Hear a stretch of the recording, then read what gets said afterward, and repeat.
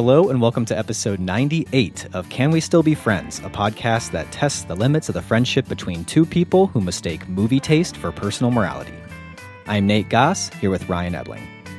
It's November, and that means we're giving thanks for Hanks as we continue our annual celebration of T-Hanksgiving, an appreciation of all things Tom Hanks.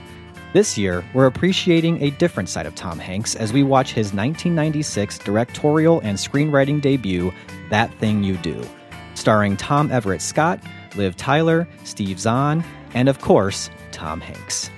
This movie has been a big part of Ryan's childhood, but I've never seen it, so I've got the opportunity to fill in one of my Hanks blind spots.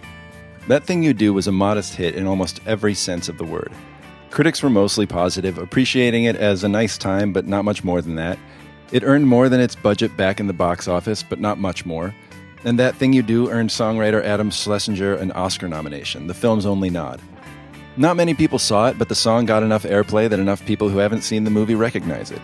Its legacy seems mainly to be another entry into the likability of Tom Hanks, a testament to his ability to write, direct, and produce on top of his already famous acting. And as a movie people remember enjoying once upon a time. But are glossy, nostalgic remembrances enough of a T-Hanksgiving feast? Or do we need to tell Mr. White, I quit watching That Thing You Do after I saw it as an adult and realized that it wasn't as good as I remember? Keep listening. Keep it peppy, keep it snappy.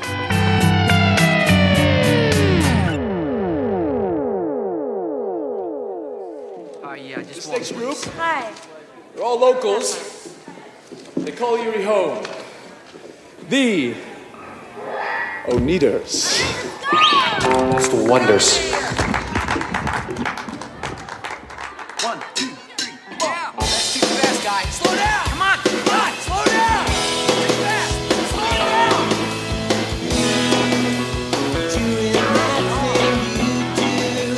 Oh, come on. That's too fast.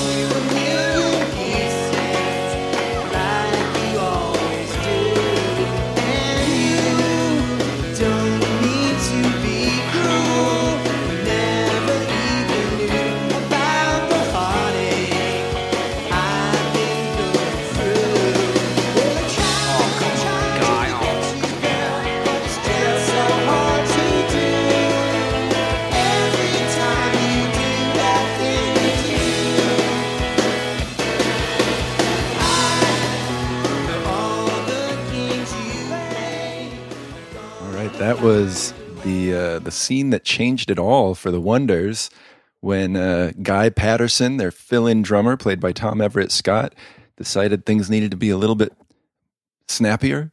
Yeah. I mean, hard to fade that one out. You just want to keep listening to it. Especially because they're getting into the rhythm of it. Right. We kind of faded. It's a bit of a tease we just gave the listener because we faded it out just as it was getting good. Yeah.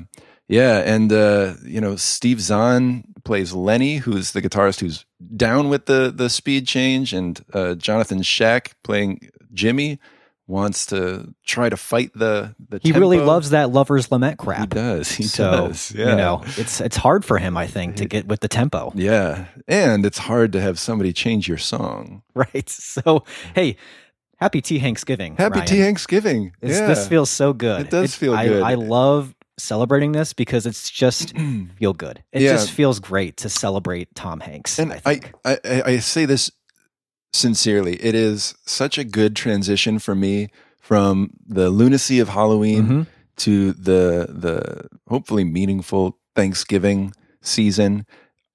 Just the last few years we've done T-Hanksgiving, and it is such a good mind shift. It is into the holidays to come. Right. Yeah. So, any listeners who are new with us this year, you should definitely go back to those archives and listen to our past T-Hanksgiving episodes. We did a Castaway episode. And then League of Their Own. This is only our third T-Hanksgiving. But they've always been, the two we've done, and I'm assuming this one's going to be no exception. They've just been great times to celebrate. I think with Tom Hanks, an American treasure. Exactly, American treasure. But even just especially for the two of us growing up, really knowing Tom Hanks our entire lives, really, in the movies. Absolutely. And not just knowing, but having a really unique fondness that I don't know that I have for, I'm trying to think if you really have that for any other actor that's been around as long with us through our lives. I mean, I don't know if there is one, But I will say that I feel like I lost how appreciative I was of him. I remember our first T. Hanksgiving episode. My wife was listening to it. She said, "I didn't know you loved Tom Hanks this much." Right, right. I don't know that I knew I loved him as much. We were never that vocal about, I don't think. And I think it was just an idea for that 1 year, and we really enjoyed doing it. Yeah. And it became, it's becoming a tradition. Yeah. I mean, for me, even one of my earliest movie memories is like my mom bringing home Turner and Hooch to watch on VHS. I agree, yeah. And so there's like young Tom Hanks. There's the Tom Hanks we know right now, which can kind of just 90s, do anything. yeah. And you're just sort of like, oh, that's Tom Hanks. And the mid to late 90s Tom Hanks, whereas like stardom was really established. Exactly. And, yeah. So I, as was previewed in our last episode with this movie, That Thing You Do, this was a very rare Hanks blind spot for me. Not rare in the sense that I've seen everything Tom Hanks has been in, because I haven't, especially these later years. Yeah, but it's just really rare for there to be a Hanks from this period of Hanks that I had not seen. Right. So I am so excited to, I did fill the gap and I've watched the movie, but I'm excited to dig into this. And we should also say, just, out of courtesy to Tom Hanks, he also just yesterday released a movie us now, right? Yeah, or a show, or is it a movie? It's a movie, yeah, on Apple TV. Yeah, called Finch. Yeah, and haven't seen a ton of Apple TV. I don't either, but like a post-apocalyptic one about him and a dog or something, and a robot, in a robot. Yeah. So we would be remiss if we didn't offer that sort of box office bump.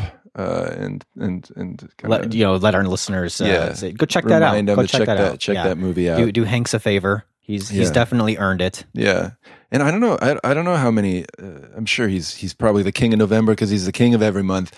But the Tom Hanks movie coming out in November just feels right. It does. It really does. It does. Was there one last year too, or 2 years ago? I feel like we've had this conversation before during one of our T. Hanksgivings. Yeah, I think the Beautiful Day in the Neighborhood came out around November. Well, yeah, it seems like he's always got something. Guy. He's got something coming out, sort of in that lead up to the movies that come out around the holidays. That aren't really holiday movies, but they're just the movies that the studios are assuming families are together. They're going to go see this movie. Sure. But yeah, That Thing You Do is it's interesting that it's a blind spot for you because it's such it's kind of up there with Apollo 13 for me of the Tom Hanks movies I watched on repeat. Well, and this was, the year after. Yeah, this was like back to back Apollo 13. This is peak Tom Hanks. Yeah, because Forrest Gump was right before that, I believe. Philadelphia was just before that. Right. A League of Their Own was just before that. Right. We could go on and on. Yeah, we could. Toy Story was just before That Thing You Do. Yeah, so this really is just prime peak Tom Hanks period. And the fact that we didn't get tired of him, I think that's one of the things that really, you can't be cynical about Tom Hanks. I don't know anybody who is. No. And what's really interesting to me about, we just listed off all those movies. They're all very like quintessential. Of course, those are Tom Hanks roles. Because they all seem like they're kind of within the same wheelhouse, but they're not the same characters. No. Like they somehow he is able to still have huge range. Right. And yet still always be Tom Hanks. Right. And how does anyone do that? Even when he first shows up as Mr. White in this movie, I was sort of like, there's something it's not different the same, about him. Yeah, exactly. Doesn't even say anything the first time. Like they just show him, or he just shows himself, I guess. And I was just like, this is a different thing. I had forgotten his presence as Mr. White in this movie is so different from his presence in all the other movies we just named. Yeah, maybe the closest would maybe be A League of Their Own, but he's not a drunk. But I just mean like that's sort of like he's someone who's guy who knows who's the trying world. And he's trying to gather these people together and make something of it. Right. But not the same character at all. And so I'll start then with my first viewing, since I already talked about how being a big part of my childhood. I don't remember. I remember it was probably like a Good Morning America, because that was the show in our house. And this is 1996. Yeah. Seeing stuff coming out about That Thing You Do, hearing that Tom Hanks was directing it, and seeing interviews and stuff, and seeing the clips, and it looked like fun. I didn't see it in theaters, but I did, rent it pretty soon after. And I really liked it. I liked the song. The movie brought me along. I thought it was funny. I really liked all of it. So how old would you have been? I would have been about 12. Yeah. And it's a PG movie. 11 or 12, right. Family friendly for the most part. Yeah. And it was just one that I would get from, Blockbuster or whatever pretty frequently. And there's no way my family watched movies with me as much as I watched movies. I don't think.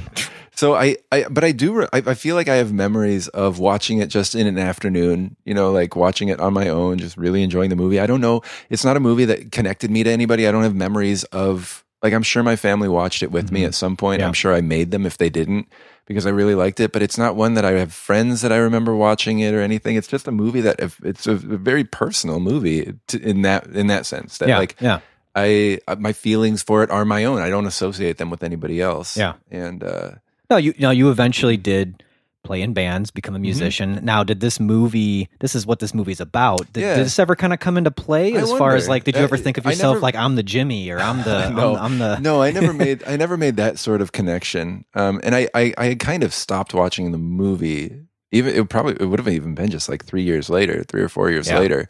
So I had never made that connection, but I'm sure there is something about the two are connected in some way, that I liked being in bands partly because of this movie, but I also liked this movie because I had a real interest in music, and something about it just really clicked with me. Yeah.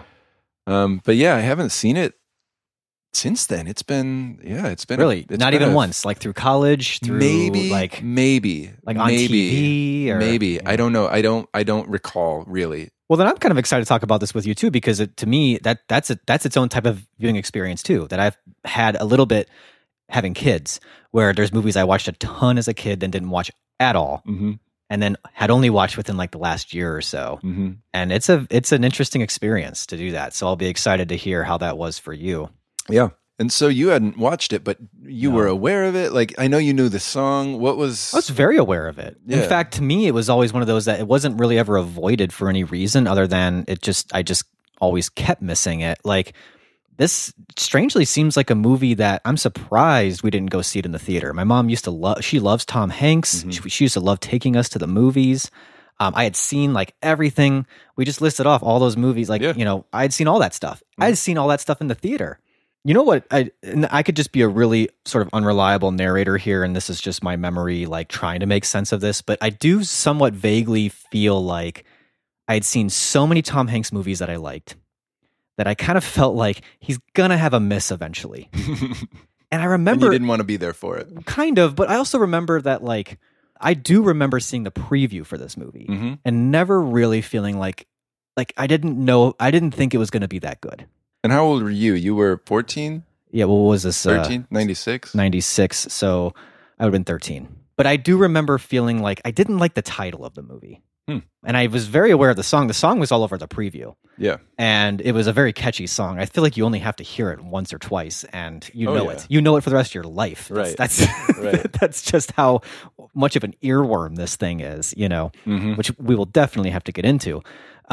But yeah, I don't have much more to say than that, other than that I feel like for me it was a movie that came and went. Well, yeah, I mean, I feel like middle school was a big gap, and this was just before middle school for me, and I think that made a difference, because I look at middle school, and that was when, and this was partly just my group of friends, we watched a lot of Bond movies. Yeah. But we also watched like Robin Hood Men in Tights and Austin Powers, and like that was like, once you're in middle school, that's the sort of stuff that you that go could and be find. it too. This was And a little that too thing you squeaky do clean. is, yeah. It was a little too... It wasn't transgressive. It wasn't edgy enough. Yeah. And I was just thinking, why do I have these movies that I remember watching repeatedly from like that time period? And I think a big reason is because we had to pay to rent them.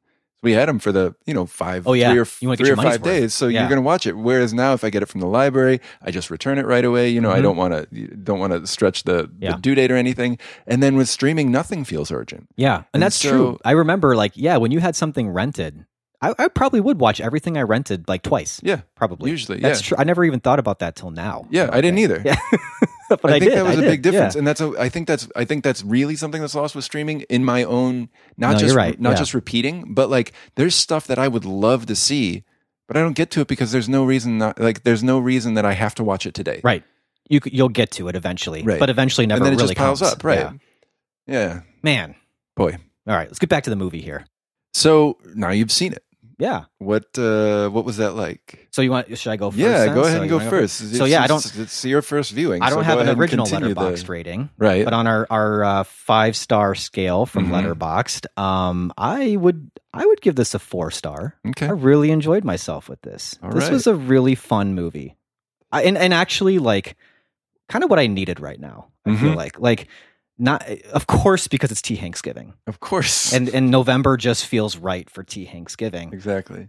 There's just I'm coming off the cusp of all these horror movies I had been watching. Yeah, you really And do October. I do it hard. Yeah, and then also just stresses of life, things going on. And this is a movie that I think can... I'm not sure what you're referring to, but go ahead.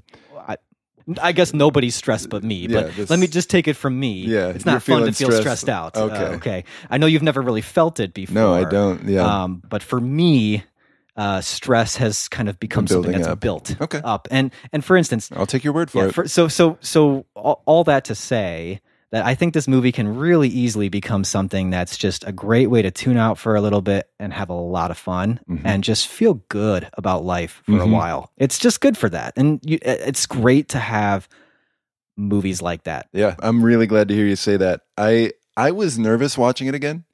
And Kelsey said the same thing. Like, she was sort of like, oh, I don't know how this is going to go. Because it's not a perfect movie, and we can get into that. We'll get into that for sure.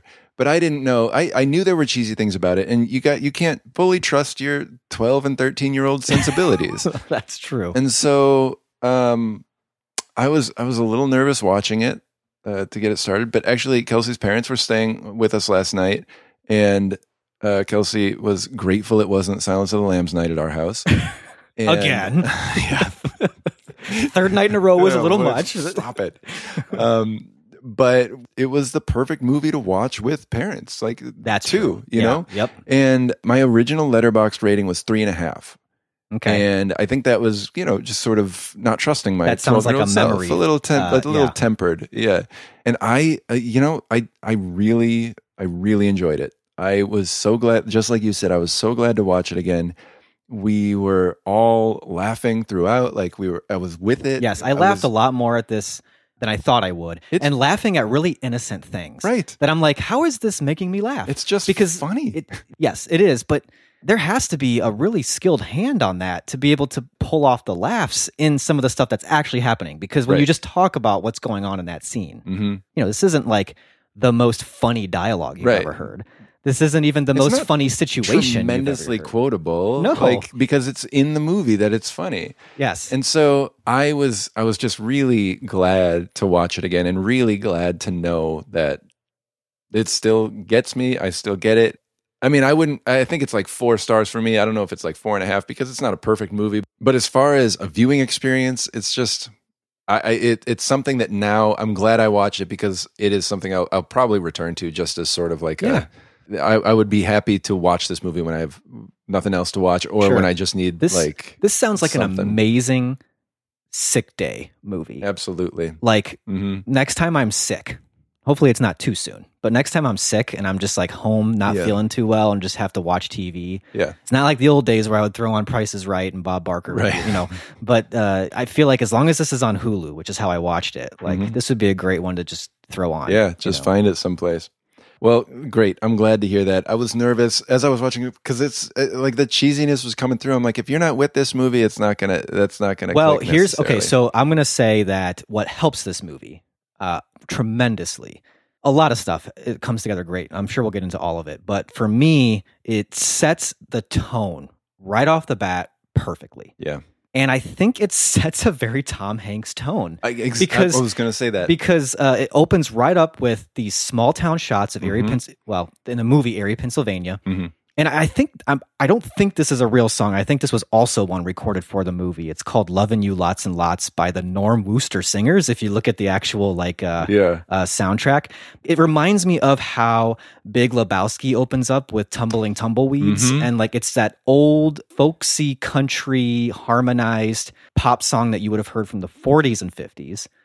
And then this is where I think the Tom Hanks oozes through, because we know he loves like typewriters and things like that. It's just stuff. It's just like artifacts. Yes. So it's these artifacts over this old music and it's just like, it puts you right into the place you need to be. And the place it's putting you in is a place that's like nostalgia, it's retro, it's vintage, it's all that stuff, but it's also kind of setting you up for, this is the sort of like down home Lawrence Welk-ish town that you know this big rock song is going to come from.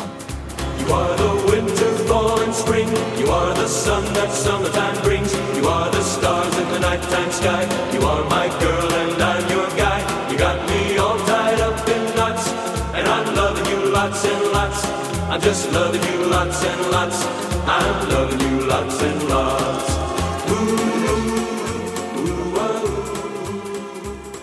And so even though the rock song itself, hearing it now doesn't sound too revolutionary, it sounds crazy in that small town that Tom Hanks has already spent a lot of good, concise time getting you set up for.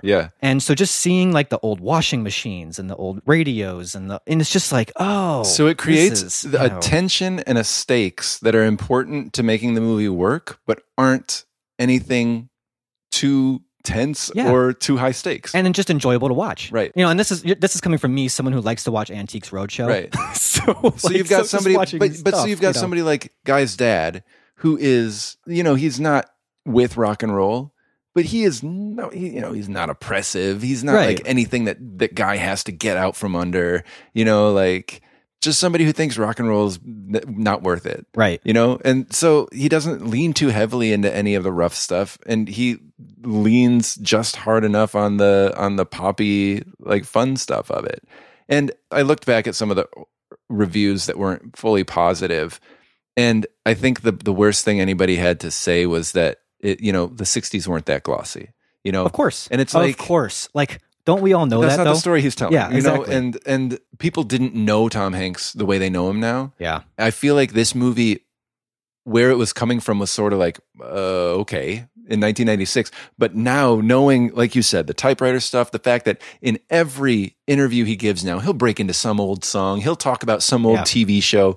You can see his influences retroactively.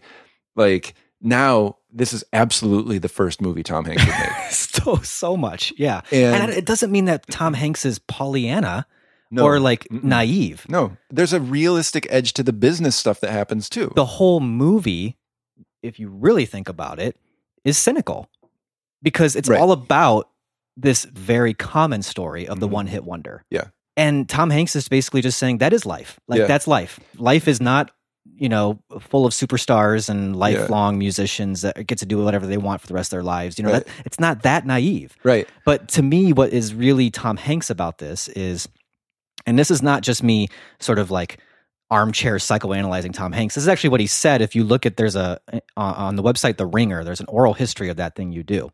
And he talks about how in this movie, he didn't want any bad guys. No bad guys. He's like, I want people who don't always do the right thing, can sometimes be jerks. But he's like, I always think it's more interesting when people do bad things, but you understand why they're doing them.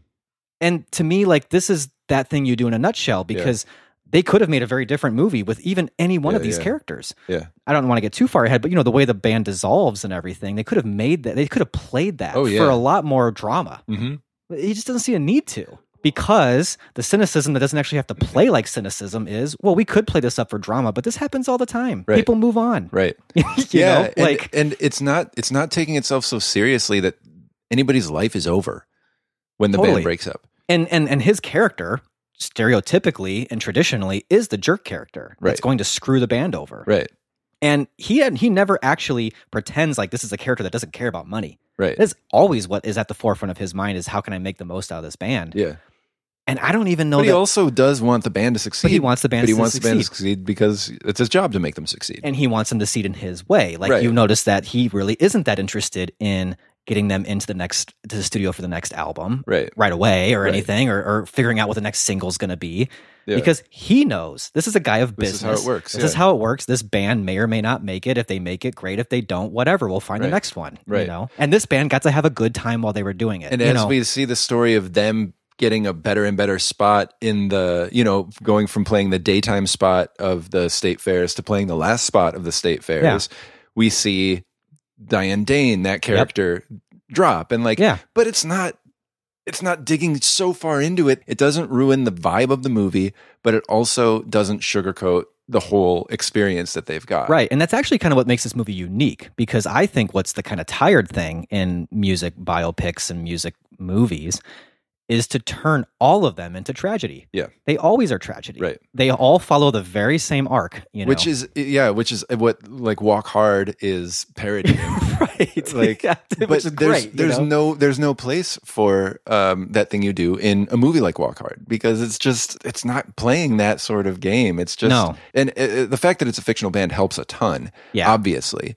But in a way, like, those movies are trying to somehow humanize these stars who we don't know as real people. We just know them as their personas. So they say, like, actually it's all tragic behind that veneer.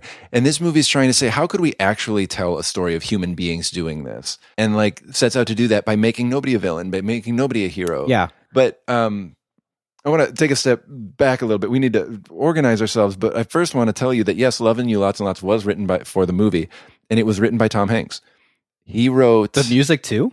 The credit is only written by Tom Hanks. And then there are other songs. So Lovin' You Lots and Lots, I Can Hear the Children Laughing, and La Señora de Dos Costas, which are the two other songs that we hear at the Battle of the Bands. Tom Hanks is the sole credit. Oh. The sole writing credit. And then for That guy. What can't that guy Mr. do? Downtown, Voyage Around Around the Moon, like the songs written for the people in the Playtone Galaxy, he has co-writers. Yeah. Gary Getzman and Mike Piccirillo co-wrote those with him. So as far as I can tell, he single-handedly wrote 3 of the songs for the movie. And then all of the Wonder songs were written by Adam Schlesinger. Yeah. So that's just one of the ways that we've got, like, this is such a Tom Hanks project. Like, Well, for sure. I mean, Yeah. obviously we were saying the sensibility, but that this was just a movie that he really seemed to want to make. Yeah. And if we're talking credits, we've got Tak Fujimoto, who was the DP on Silence of the Lambs, and Jonathan Demme was a producer on this movie. And did you know? There's something else that I'm missing. And you're This is say great. it. This is perfect, since we just did Silence of the Lambs and talked about how great Jonathan Demme is as a director. He's the director, of the Shrimp Shack movie. That's right. That's right. What was the name of the band in that? The band was Captain Geach and the Shrimp Shack Shooters. Right, that's it. Yeah. Yeah. So Jonathan Demme's the one yelling out the different orders to That's the right. cast and the dancers and That's the band. right. Yeah, I remember. I saw that. So Tom Hanks wrote this movie sort of like when he was on the press circuit for all these other great movies that he was in. He would kind of be writing this thing as a way to kind of get his mind out of it, doing something creative while he was just doing press, basically. And he had never really written much before, but it's a really well-written movie overall. I think First so, of all, yeah. and the dialogue's great. He would give his notes and his drafts to Nora Ephron. Yeah, I'm guessing he had a lot of people who he could ask to put eyes on it. Nora who were Ephron, I like- guess. I mean, she's not like credited at all, but he's credited as the sole writer, I believe. Yeah. But but she would be like, this is where you should trim it back. You need to kind of Mm-hmm. focus a little less on this character. You don't need that, that kind of stuff. The stuff that, helps someone shape things into something. Yeah. And then what I think is really smart that they did was Jonathan Demme knew he was willing to produce it.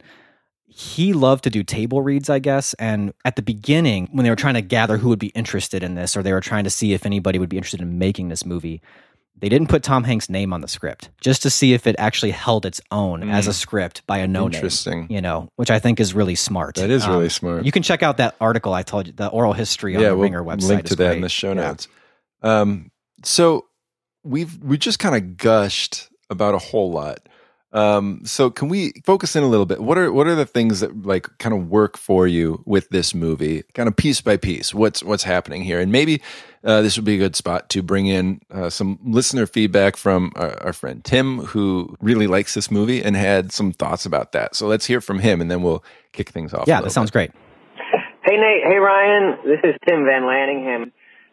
Hearing you guys announce that you're going to do Thanksgiving by watching That Thing You Do, I am thrilled about that.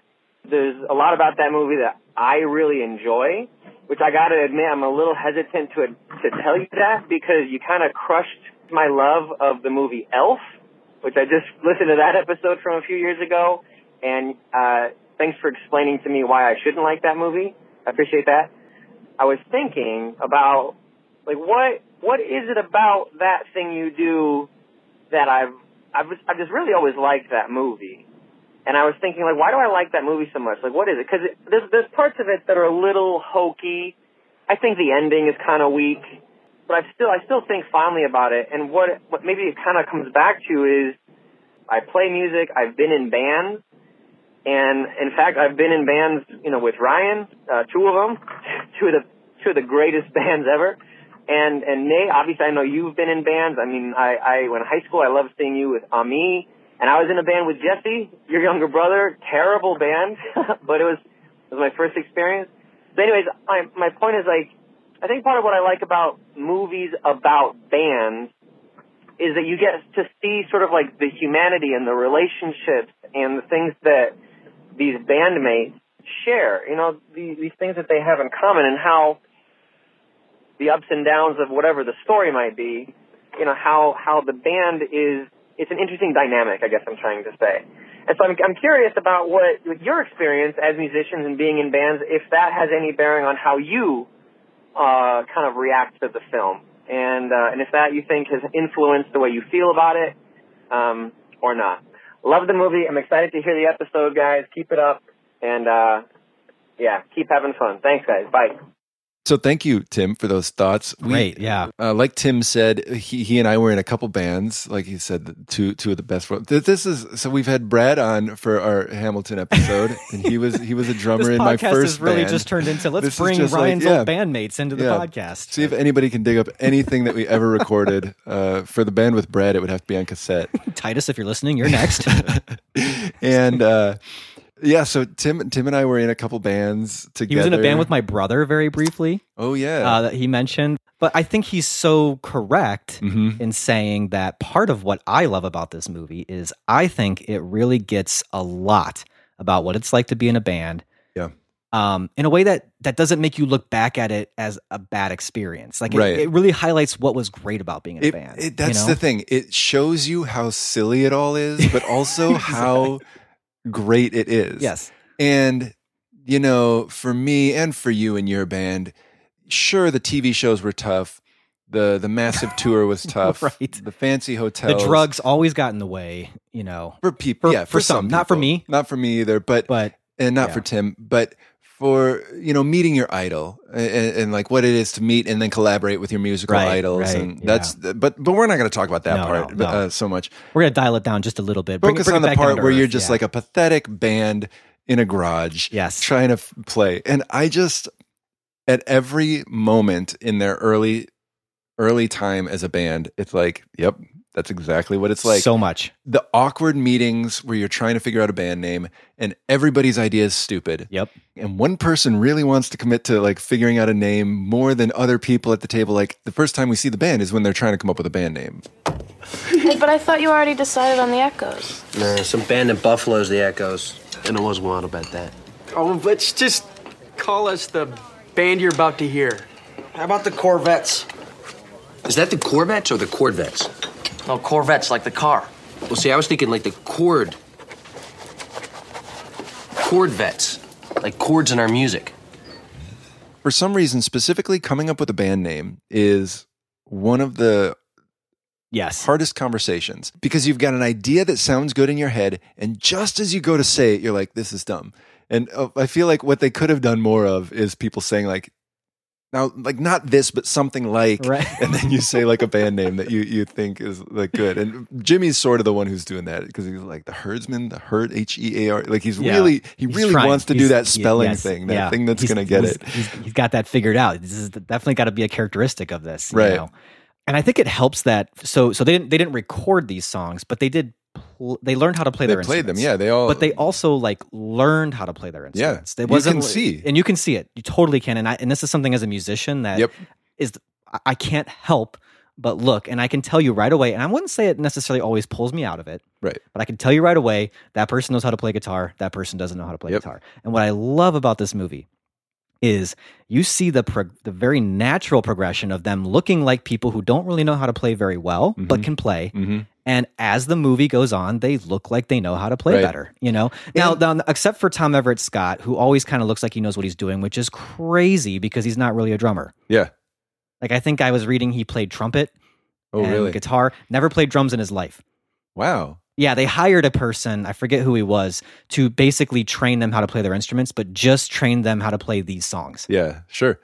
And Well, Steve Zahn can play guitar. He's a guitar. He plays and sings, but and also Ethan Embry had played bass in some punk bands before. okay. Oh, that's right. Yeah, like Empire Records. Yeah.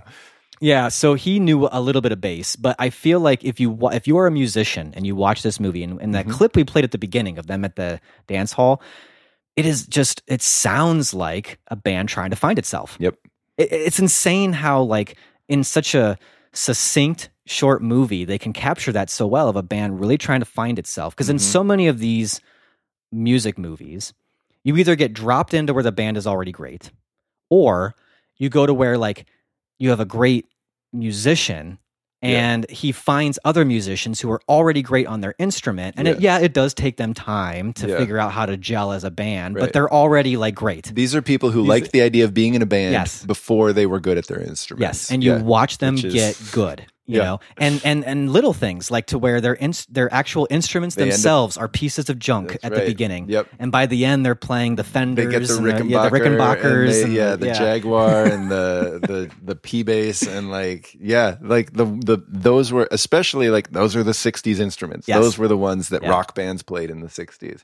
Well, even just getting the personalities within it, I think we've all played in a band with an overeager drummer who, for one reason or another, felt like, hey, I don't like sitting back here. You guys are out front. I'm going to do something to put myself out front. Yeah. And Jimmy kind of feeling like that's what was happening, not knowing that this is better for the song, but just feel and so he's fighting him on the tempo in that early thing. And I have to, this is me being brutally honest. I think I find myself more than anyone in the Jimmy character because I've always thought of myself as the creative. And also in the bands I was in, I tended to write most of the music. So I totally knew what it felt like to have a vision in your mind of a song and somebody be like, I think it should sound like this, and being like, ugh. And then for Diplomacy being like, I guess we'll try it. And then it taking 2 or 3 practices for me to eventually come around and be like, I think you were right all along. The song sounds a lot better that. And then the bass player being irrelevant. The bass player was it felt like so often the bass player is the person who was the worst at guitar became the bass player. Yeah. And to the extending that joke to the fact that they never give the bass player a name. He's the bass player. In IMDb, he's the bass player. player. And in the end, when they do the epilogue, they talk about where each person went. They call him TB player. Yeah. They just get the dynamic of that kind of band that you've got people who really love music and people who just really want to be in a band and people who like hanging out with you. And there's people who think the better part of being in a band is the part where you're on the stage and you get to have that jolt of all the people loving you. And then there's the people who just want to get in the studio and make a record. I was always that person. Yeah. I could kind of take or leave playing the show. And I like being in the show. But it seemed like everybody else in the band really wanted to do the show, And so I don't know that I've seen a lot of music movies, and some do hit on every bit that we're kind of talking about. Right. But this does it in such a fun, light way. Yeah. Because if you think about, for instance, if you watch Love and Mercy, for instance, which is a great movie about Brian Wilson, but it's so tense. Yeah. And that's that movie. And that's that story. But this one is able to kind of really help you resonate with what it feels like to be in a band in a way that doesn't make you cringe, and it doesn't make you regret being in a band or feel silly about those things. Makes you want to go back and be in a band. Yeah, and it makes you almost want to go back into a band acknowledging that and be like, can we just have some fun? Let's watch first order of business. We're watching that thing you do. And then just stuff like Ethan Embry breaking his bass, holding up the trophy and jumping.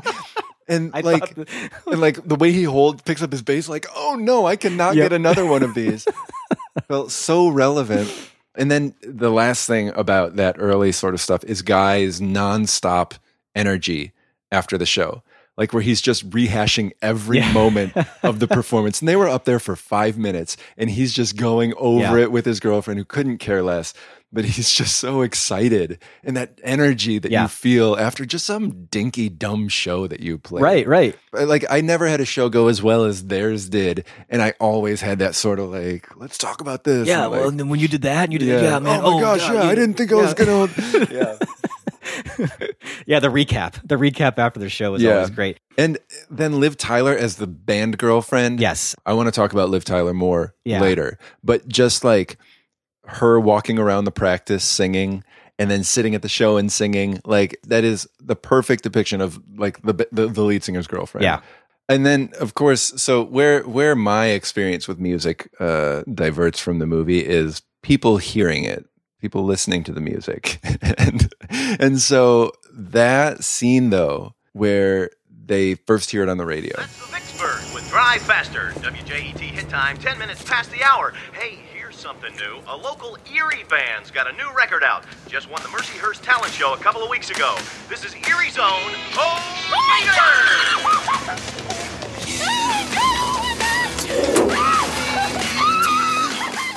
Yeah. Oh, that's a classic scene. It's so infectious, and I love the way he shot it of tracking with Faye running down the street. And I love that it's Faye who hears it first. It's just such a great image, and then like dancing in the appliance store, and like I don't know, I just loved it. I wasn't tearing up, but I was like feeling emotion welling in me during that scene. and it just builds and it builds and it builds, and you just infectious is right. It's just something that really becomes infectious. You're just so excited for them. Yeah.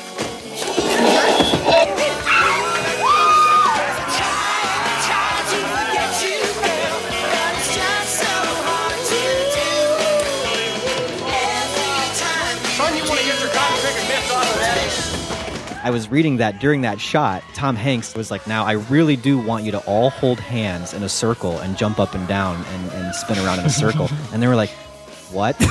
like, so he had this vision that he knew it would pull off. And he knew where to put the camera. Like he talks about like, I'm going to shoot it from up here. It's not going to look the way you think it will look. And like he knew where to put the camera because on paper, that scene could have been really bad. And then they hold hands and jumping around in a circle. Yeah. But then, and this is where we probably got to get into Steve Zahn because I just love the cardboard cutout, but also just the spontaneity of it almost tipping over and him grabbing it and kissing it. Like that's something that I think was just caught in that one shot. And right. He just embodies this character in a way that's so great. And I've always loved Steve Zahn. Always. And when I found out he was in White Lotus, I was like, oh, I love this show now. Like I just love even like a movie that's pretty lousy, like Saving Silverman. Yeah, Steve Zahn's just he's great. Or like I remember, like even this is going way back. He was in a movie with Drew Barrymore called Driving in Cars with Boys, and I don't know that it was that great of a movie. I'd hardly remember it, but I remember Steve Zahn. Like Steve Zahn was great, and that was a more dramatic role for him. You know, it's crazy. And Treme, he's great in Treme. Oh yeah, he's somebody who keeps showing up. He's always good. Always good. And no matter what the material is, like I said, Saving Silverman's not a great movie. No. Well, I think it's pretty funny, but you're right. It's not funny, a great movie. But it's so strange because he knows exactly what to bring. And so he definitely like goes in a direction during Saving Silverman that he doesn't in White Lotus, but he's also always bringing this Steve same Zahn. sort of energy. Yeah. Right. Yeah. And it's interesting that he's in that like Jack Black is the other person in Saving Silverman because I don't think Jack Black is always appropriate to the material with his Jack Black energy. But like could Jack Black be in That Thing You Do? Like if you replaced him with Steve Zahn with Jack Black, it would be like now without him trying to kind of without him stealing like it being in a Jack way that Black doesn't really movie. work. Yeah. Like Steve Zahn somehow it's not a Steve Zahn movie. No, but he really is to the key point to that I movie. had forgotten he was in it. Yeah. And then I was like, oh, that's right. And then when I was watching it, I'm like, man, he's killing it. Yeah, I mean, he is so funny in the movie. I even wrote in my notes, I'm like, I love Steve Zahn. He can play Go Fish funny. Yes. Like he knows how to play cards funny. Yes, sir. I play a lot of cards. Obviously. Want to see my deck? See? You gotta be quick. You gotta be quick with me. I'm from Erie, PA.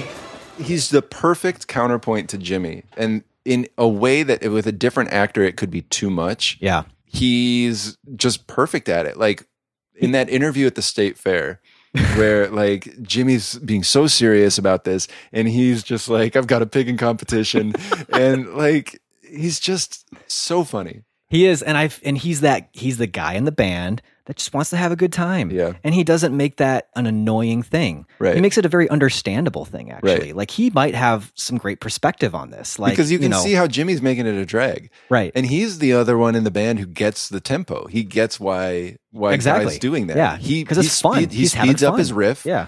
He comes in with the chord at the right time, and he's fighting Jimmy. Like and the twinkle in his eye when he comes in on the correct beat with the echo. Yeah. When Jimmy's trying to keep it slowed down, he's just like, he's not like a menace in his chaos. He's somebody who's like, we can be having fun with this, and I'm going to show you how.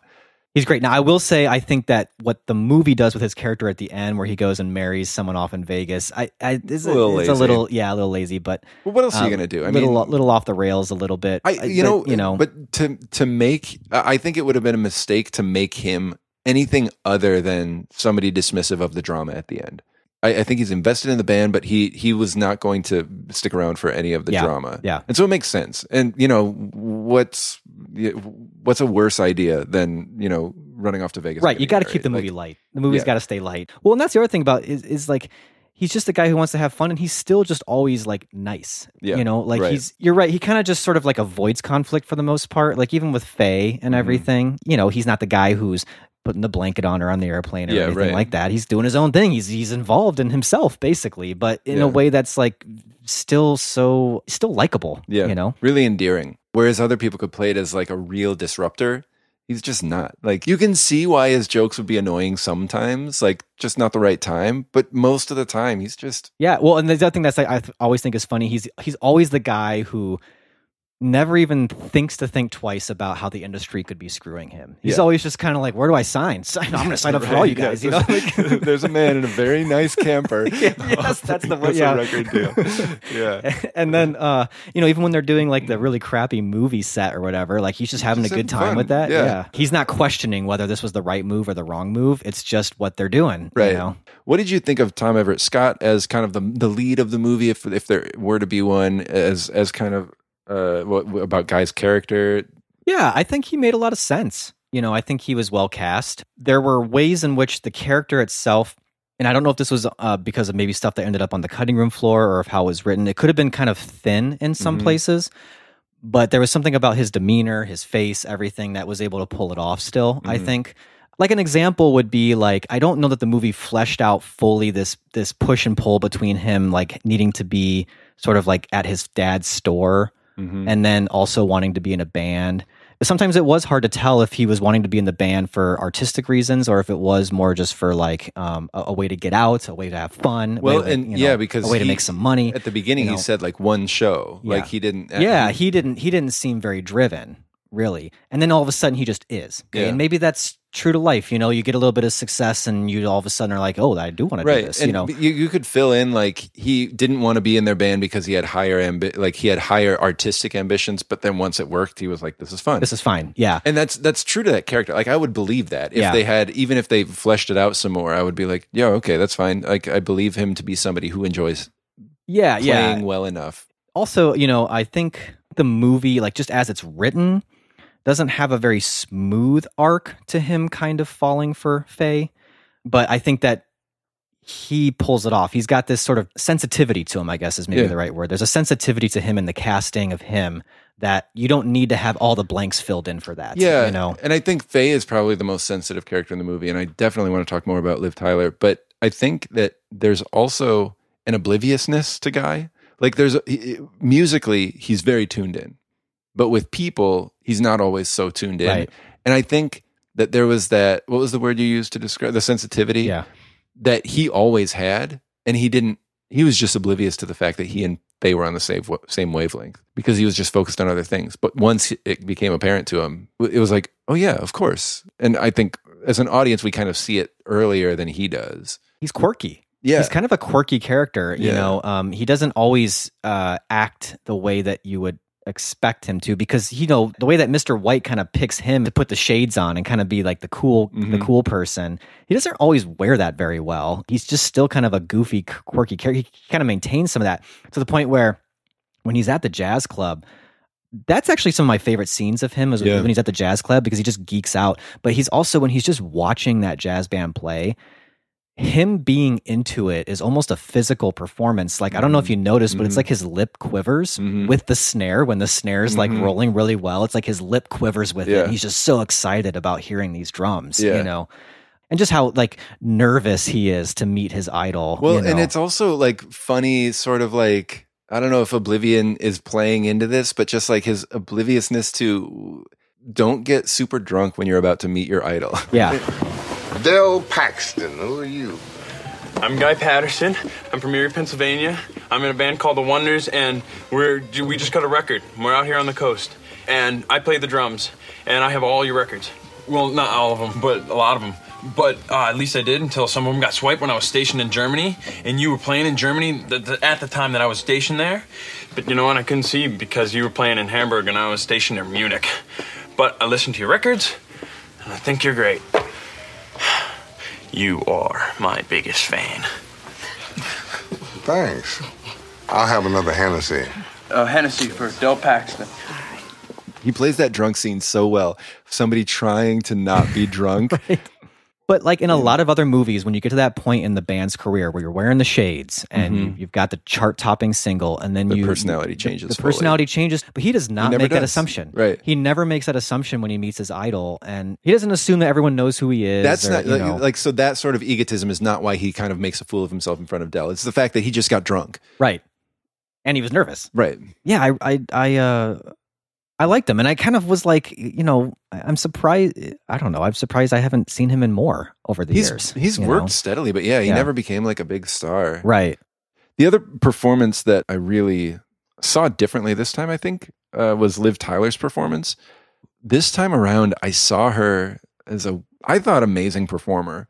I feel like she brought a real like natural way of performing that contrasts with everybody in the movie. Yeah. That makes her really stand out. And I think that's really smart, whether it was her that decided to play it that way or Tom Hanks' direction or whatever. I don't know. But where I find she has a very hard tightrope to walk as the band's girlfriend is, if she doesn't play it a little differently than everybody else, it can be very easy for her to become a one-dimensional, the one-dimensional female character in this movie.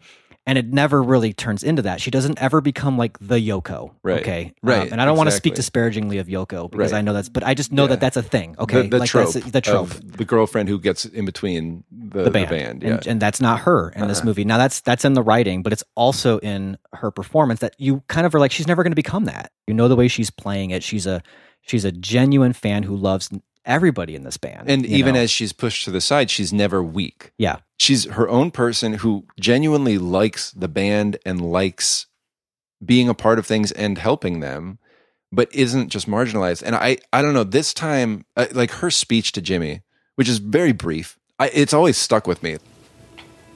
From now on, you stay away from me.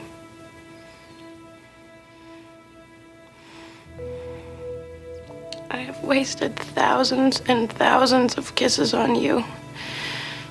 Kisses that I thought were special because of your lips and your smile and all your color and life. I used to think that was the real you when you smiled. But now I know that you don't mean any of it. You just save it for all your songs.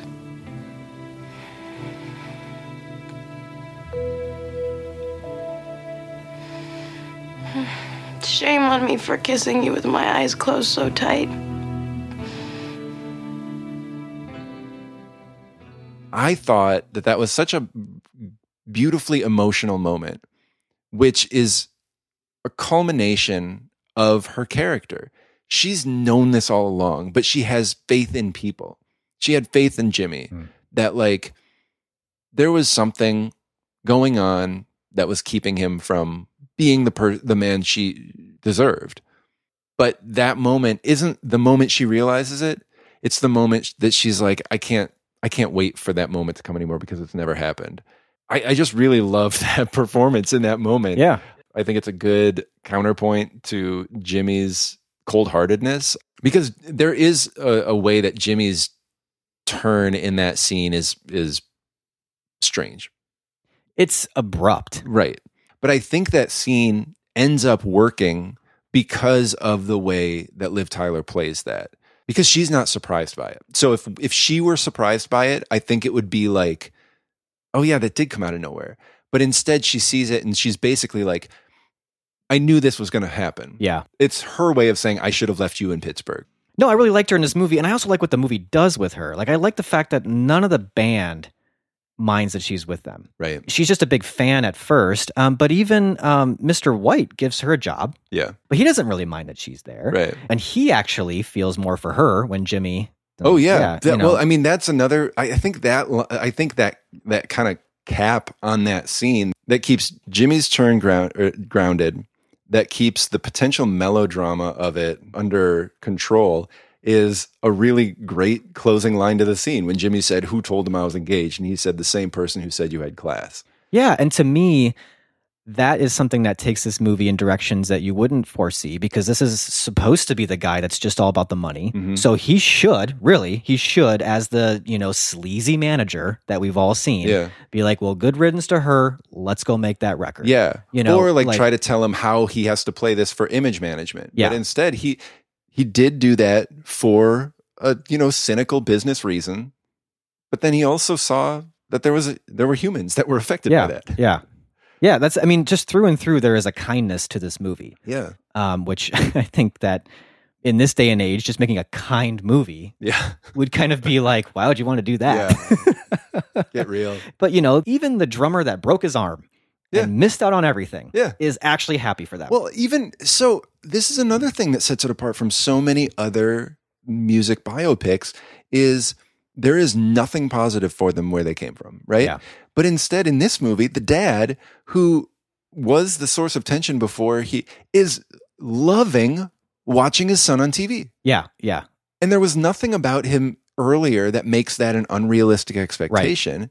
Right. It adds to the infectiousness of their rise. Exactly. My point about this whole movie being charitable to every single character is that even though Jimmy's a jerk, he is not wrong. Mm-hmm. He knows what's happening. He knows that Mr. White sees him as a one-hit wonder. Mm-hmm. He just wants to go make a second record. He feels that Mr. White doesn't care about this. Mm-hmm. He feels that half his band doesn't care about this. Mm-hmm. And I think he sees that, and he's not necessarily wrong for just wanting to make more music. Right. And so you totally get why he would also get fed up and leave. Yeah. And then, he is a jerk and he takes it out on his girlfriend and all that stuff. And he does let things get to his head. Yeah. But Tom Hanks' Tom Hanks' original goal for the movie, there are no bad guys. Right. Like Jimmy's not a total bad guy in this movie. It's sort of like a movie that knows its place in history, in film history, in music history. Like it kind of understands, like, I'm not trying to be another Spinal Tap. I'm not trying to be another like Forrest Gump, even I'm not trying to take us back to the 60s in that way. And I think maybe one way in which that thing you do actually ages better now than maybe when it even came out in 96 is that the music industry right now, in a lot of ways it's kind of floundering. Sure. Bands right now don't really know how to be anything other than a one-hit wonder. Yeah. Because I think now the idea of a musician trying to make it by whatever means, whether that's selling your song to Starbucks, whether that's, getting into some TV commercials or getting yourself onto like a good soundtrack for a Netflix series or whatever, like the means of becoming a professional musician right now are so different. The music industry is so unsure of itself that there is no virtuous tale for how to be a band. And that thing you do kind of slides right in there with that, where it isn't even really sure of what the right thing to do to be a band is. Is it about chasing after your art? Is it about kind of just taking opportunity when it comes? And ultimately it's like this band did end up becoming just a one-hit wonder, but that's okay. And well, I mean, it would be interesting. We talked in the end of last episode about Adam Schlesinger. He died last year from COVID. But he himself was A literal one-hit wonder was Fountains of Wayne with like Stacey's mom. Yeah. Although it wasn't their first thing. Like they had a couple albums before right. the one that came out, that song came out on. But also writing That Thing You Do was like a sellout possibility for him. And to know like he had a career after Fountains of Wayne, after That Thing You Do, after Stacey's Mom, even though he'll be known for Stacey's Mom, he went and he wrote music for TV and movies. Yep. Like Crazy Ex-Girlfriend. Right.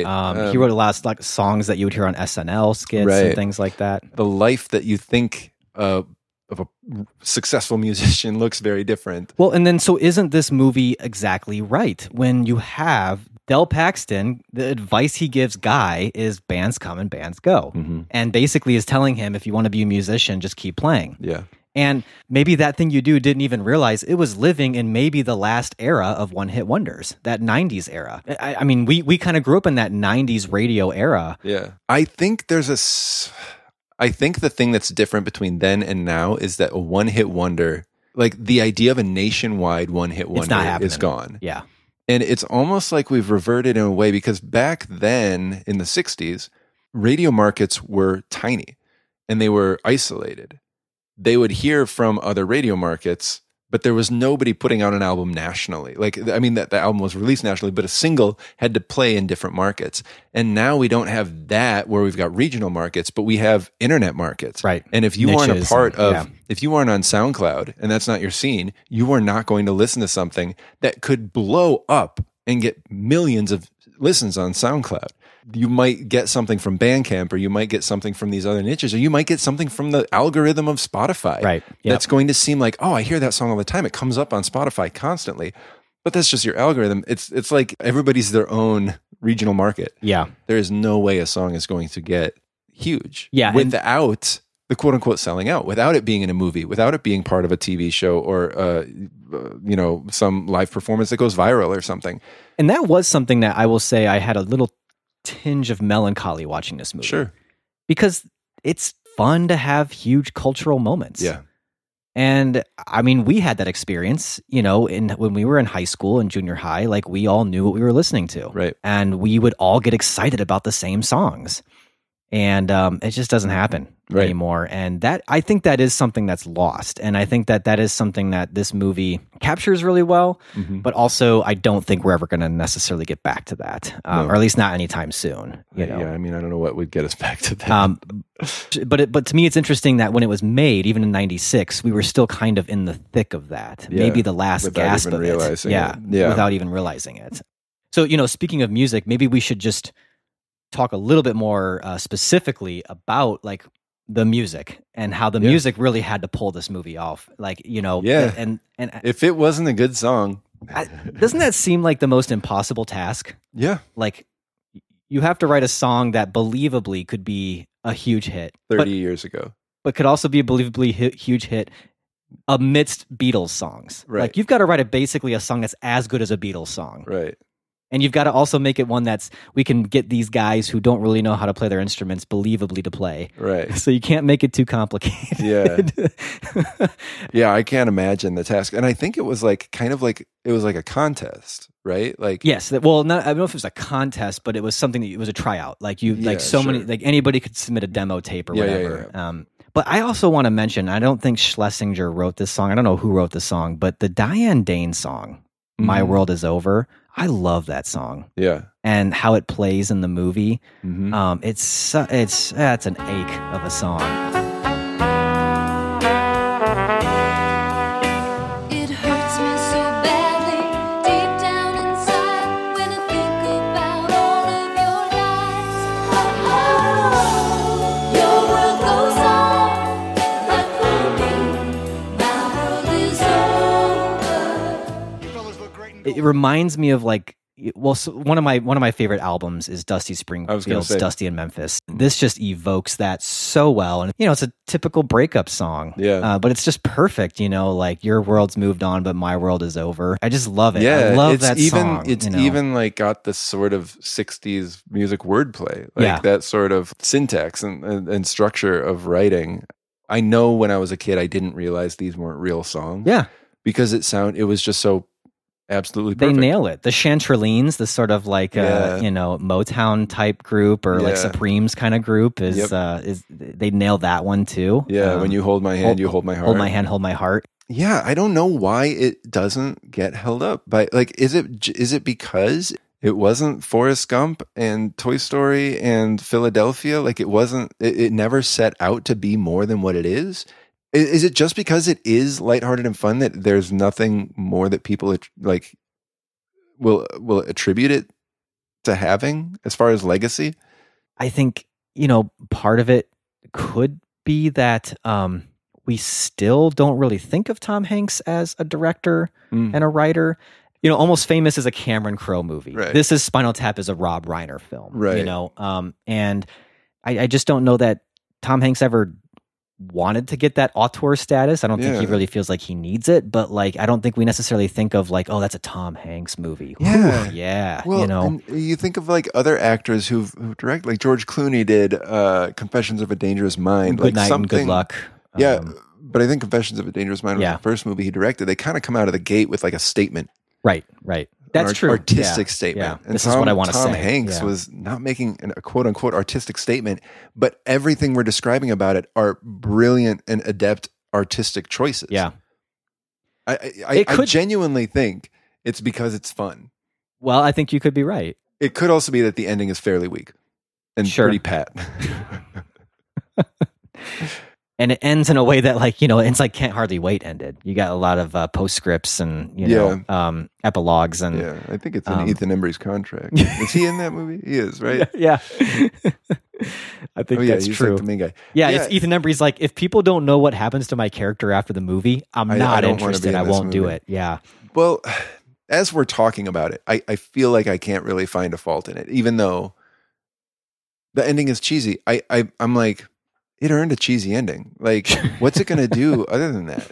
And it earned a in cheesy a good ending. way. Yeah, in a good way. I mean, what else is it? What else do I want it to do? Well, how about this? I'll just give you a quote from the Hanks himself. Oh, of course. This is from that oral history again. Whenever we're confused, just head to the Hanks. This is the Hanks. This is what he says, and I think it's as you would expect, pitch perfect.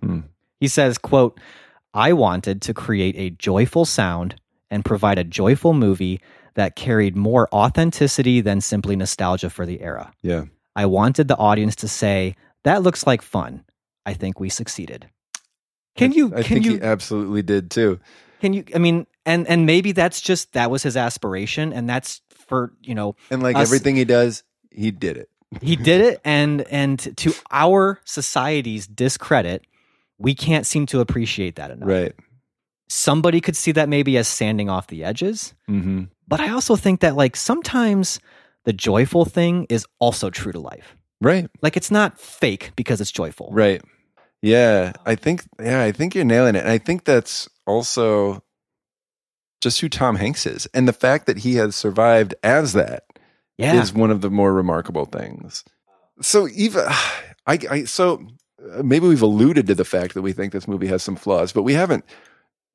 Those flaws haven't felt especially substantial as we're talking about them. So what are you seeing? We haven't even talked about Tina, and it's because that character is completely useless. And I don't even think that the movie cares that much about that character because Guy doesn't seem to really have that much of a problem getting right over her.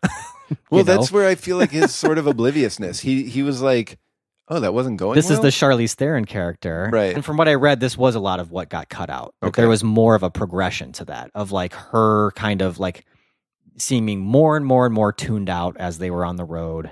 I feel like what happened was they filmed a lot of that stuff and then they didn't know how to cut it out without still keeping it in. Yeah. And so you just have this really sort of underserved Charlize Theron character that didn't even need to be in the movie at all. I don't really feel like, because there was enough tension with Guy, with his dad and his family. Like he didn't need to have a girl too. Yeah. I don't know what you don't really get a sense any of that why they're served. together in the first place. I think it is funny though that the two women in the movie are Tina Fey. It's true. Wow. I mean, it just knows so much. Tom Hanks knew. Prescient. Tom Hanks knew this. He knew it. It looked back with such clarity, and it looked forward with such clarity. Anyway, so that to me, that was a little bit of a weak spot. The other kind of weak spot to me was really getting a sense of like where these guys were in their lives as far as like, were they just out of high school? How much life had they lived before all this? There was a moment where Guy talks about being deployed somewhere, and I was like, whoa, where did that come from? Yeah. You know, like you were like in the army. Was he in Korea? Because that wasn't in the 60s. And he said he was deployed in Germany, right? Oh, yeah. Because that's where he met all these jazz guys. Like army bases there. These are just like sort of examples where I feel like it's more, maybe in the editing, there were parts narrative-wise that I felt were a little clunky. Yeah. Not enough to tear me away from the movie. Yeah. But maybe not a 5-star movie. You know what I mean? Sure. Like, I can understand that. But how about you? I mean, were there anything? I don't want to end on a low note necessarily. But we do have to kind of be fair to why not a 5-star movie? I can see that. It's just, I just hadn't really ever. I guess if you really want to think about why Tina exists in the movie, it's hard to say. Other than I think he was living a life that wasn't a life that he, and that was just about. part of it. Yeah, right. But also, he just didn't really seem to be aware that it was falling apart. That she didn't like him, which just feels very true to his character. That he would just be oblivious to it. Yeah. I don't know if I'm just making excuses, but that's ways that it can still work. Yeah. And why I think it doesn't like even pull me out for a little bit. But I don't know. I mean, I don't know about you. So I don't think it's ending on a low note. Like it's low for a T. Hanks Giving movie where we're usually like so enamored. Well, we were almost transcendent, and we kind of had to bring it back down to earth. We did. I mean, just like at a Thanksgiving meal, you're in euphoria until you realize I didn't need that extra plate. Yes, and I'm gonna eat that. Yep, I'm feeling it now. But it doesn't ruin the feast. But still, great Thanksgiving. Yeah, and this was a great T. Hanksgiving. I think so too. Does your rating move at all? No, I'm keeping 4 stars, which is to me that's a really solid, more than solid. That's a great movie. You know. Yeah. Well, I'll say this. I'm thinking of moving. Well, you have a lot more experience with, and that's what I think which is I happening. don't have. I think I'm going to move it to 4.5. You should. Just because Honestly, I think I had way more fun watching it again than I thought I would. That half star to me should be I was worried about watching it again after so many years, and it ended up actually delighting me. Yeah, half star more. Not only held up, but I, as like a more cultured film watcher, if I can call myself that, it's our podcast. This you movie call yourself that. This movie has so much more going for it on the technical level and the craftsmanship level that it. I think it's great. I think this is a great movie, and we should all have at least one Steve Zahn movie that's got 4.5 stars. in there. Yeah. So I hope our listeners got a sliver of the joy we had talking about That Thing You Do for this T. Hanksgiving. And once again, huge thanks to Tom for all that he does and for just being friend of the podcast just because he's a friend of everybody. Right. He would be. If he had heard this podcast, you know he would be. Yeah. But I don't think we can end a T. Hanksgiving episode not best buds. No, of course not. It wouldn't be the season. No. So 'tis the season. Tis the season. Still. We are still within the seasons of tizzing, which started last month. We've got one more to go. Yeah. One more season to tiz. Yeah. That's right. We've got our seasons all in a tizzy. And we've got our annual holiday movie. Holiday Spooktacular. Let's not get confused here. This is the holiday, the December holiday movie. December holiday. So we should talk about what we're going to be doing for this last of the trilogy of seasons. So for our December episode 99. 99, our last in the double digits. Right. This is it's getting real. Yeah. I mean, it took 99 episodes to do it, but it's finally getting real. Right. And we're going to stick with the 90s with this one. Yeah. We're staying in the 90s, which we've done for the whole season. Yeah, sure. That was intentional. Right. But, this is obviously our December holiday movie, and so we're going to do a huge hit of a 90s holiday movie. You could probably already guess what we're talking. Probably maybe after Muppet Christmas Carol, the biggest holiday movie of the 90s. Well, let's be honest. Well, this one was a much bigger hit. This is the bigger hit, not the better movie. Well, I guess we don't know. We haven't rewatched it. We'll see. Yeah. But come on. We'll see about that. Yeah. All right. Yeah. We'll see if it's better than Muppet Christmas Carol. But anyways, for those of you who are on pins and needles, we are going to be talking about 1990. John Hughes. There, you just gave it away. John Hughes 1990 holiday movie. Come on, it's Home Alone. It's Home Alone. With Macaulay Culkin. Yeah. And this is the movie. Catherine O'Hara. Who else? Joe Pesci. John Candy. Daniel Stern. Yeah. Snow Shovel guy. Kieran Culkin, who is huge now, by the way.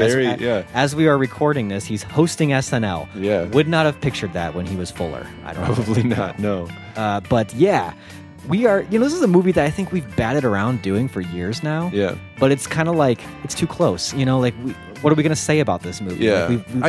We both grew up with it. Yep. You know? I will say it seems to be a much bigger presence in your life continually than it is in mine. Oh, okay. All right. Which is fine. I know for me and like so many of my friends around me and my wife, this is a movie that we can quote any line of. Sure. Not just the big ones. Like any of the most obscure lines from this movie, they know exactly what I'm talking about. And so I'll be doing that. Yeah, so this one might be tough for you to watch in any sort of different way. You've seen it every which way. Maybe. This is one that I do tend to watch pretty much every year. Yeah. So I don't know that there's going to be many surprises, but we've never talked about it on the podcast. No, we haven't. So listeners have never gotten my great line readings. Yeah. Quotes of this movie. I'm looking forward to doing that a lot. Yeah. You are too, I take it. Well. Hearing me quote Home Alone to you. Yeah. Not the big lines, like the small lines too. Yeah, I know. That's what's great about it, is the small lines I get to quote to you. Yeah. Yeah. And to our listeners. Yep. It'll be fun. I mean, I'm really excited about this one. Yeah. I mean, I was. We'll see. It'll be fine. Well, again, tis the season. And I will bring my holiday cheer and my enthusiasm. And, just like if you're watching a nephew or niece's Christmas pageant, you will fake that enthusiasm. That's right. You're not going to have to fake it. These are really good quotes that I'm going to deliver in this episode. Yeah, they're really good. Very cool. I haven't even done them yet, and you're already... I have to practice. Get ready. So, Home Alone, come on, we all know this movie. Listeners, watch it with us, please. Let us know your memories of Home Alone. Yeah. Because this is a movie that I think if you grew up in the 90s, it's kind of unavoidable, right? Yeah. I mean... Yeah. This is going to be interesting. This is where maybe the most tension is going to be in here, is that this is, for me, and if you've listened long enough, we both love Roger Ebert. Right. But this is where he just got it wrong. Yeah. He didn't like this one. He hated this movie. Yeah. And so we're going to have to talk about that, I think. We might have to settle that score. I mean, good thing I'll have all the quotes I'll be saying to kind of lighten up the episode a little bit with my awesome deliveries of the random quotes. To avoid your emotions, you can instead of, when you start getting too emotional, you can just switch to quoting lines. King of the Midwest. Right. Polka, polka. Very cool. Yeah. You're loving it already. I can tell you're loving it already. I do like Home Alone. I don't have problems with it. I'm not, but we want to hear your thoughts on Home Alone, Thanksgiving, That Thing You Do episode, previous episodes. We want to hear all of it, and there's a lot of ways you can get in touch with us. Right. You can always email us, feedback@canwestillbefriends.net. And canwestillbefriends.net is our website where we have all of our episodes posted, and you can comment on those episodes. You can dig through some archives, 99 episodes worth of archives. Yeah. Facebook, Can We Still Be Friends Podcast. Instagram, Can We Still Be Friends Pod. And that's it. That's the two for now. That's the two. Oh, yeah. For now? Are you planning on a TikTok or something? Oh, I meant if we keep those. Oh, yes. Okay. For now, that's the two we have. Yeah. We're feeling too relevant. We need to dial it back. Right, exactly. But we've got those. And speaking of relevance, we do have a phone number. That you can call us on. Toll free. Toll free, yeah. That's what makes it relevant, really. We're not charging you a thing. Well, actually, no. Long distance does apply. It's not an 800 number. Oh, that's true. Standard messaging and data rates do apply. Yeah, that's true. So, 847-306-9532 is our very relevant, not toll-free number. And I don't even know what toll-free means. And if you don't like the cutoff that the mailbox gives you can always just record a voice memo and package that in an email.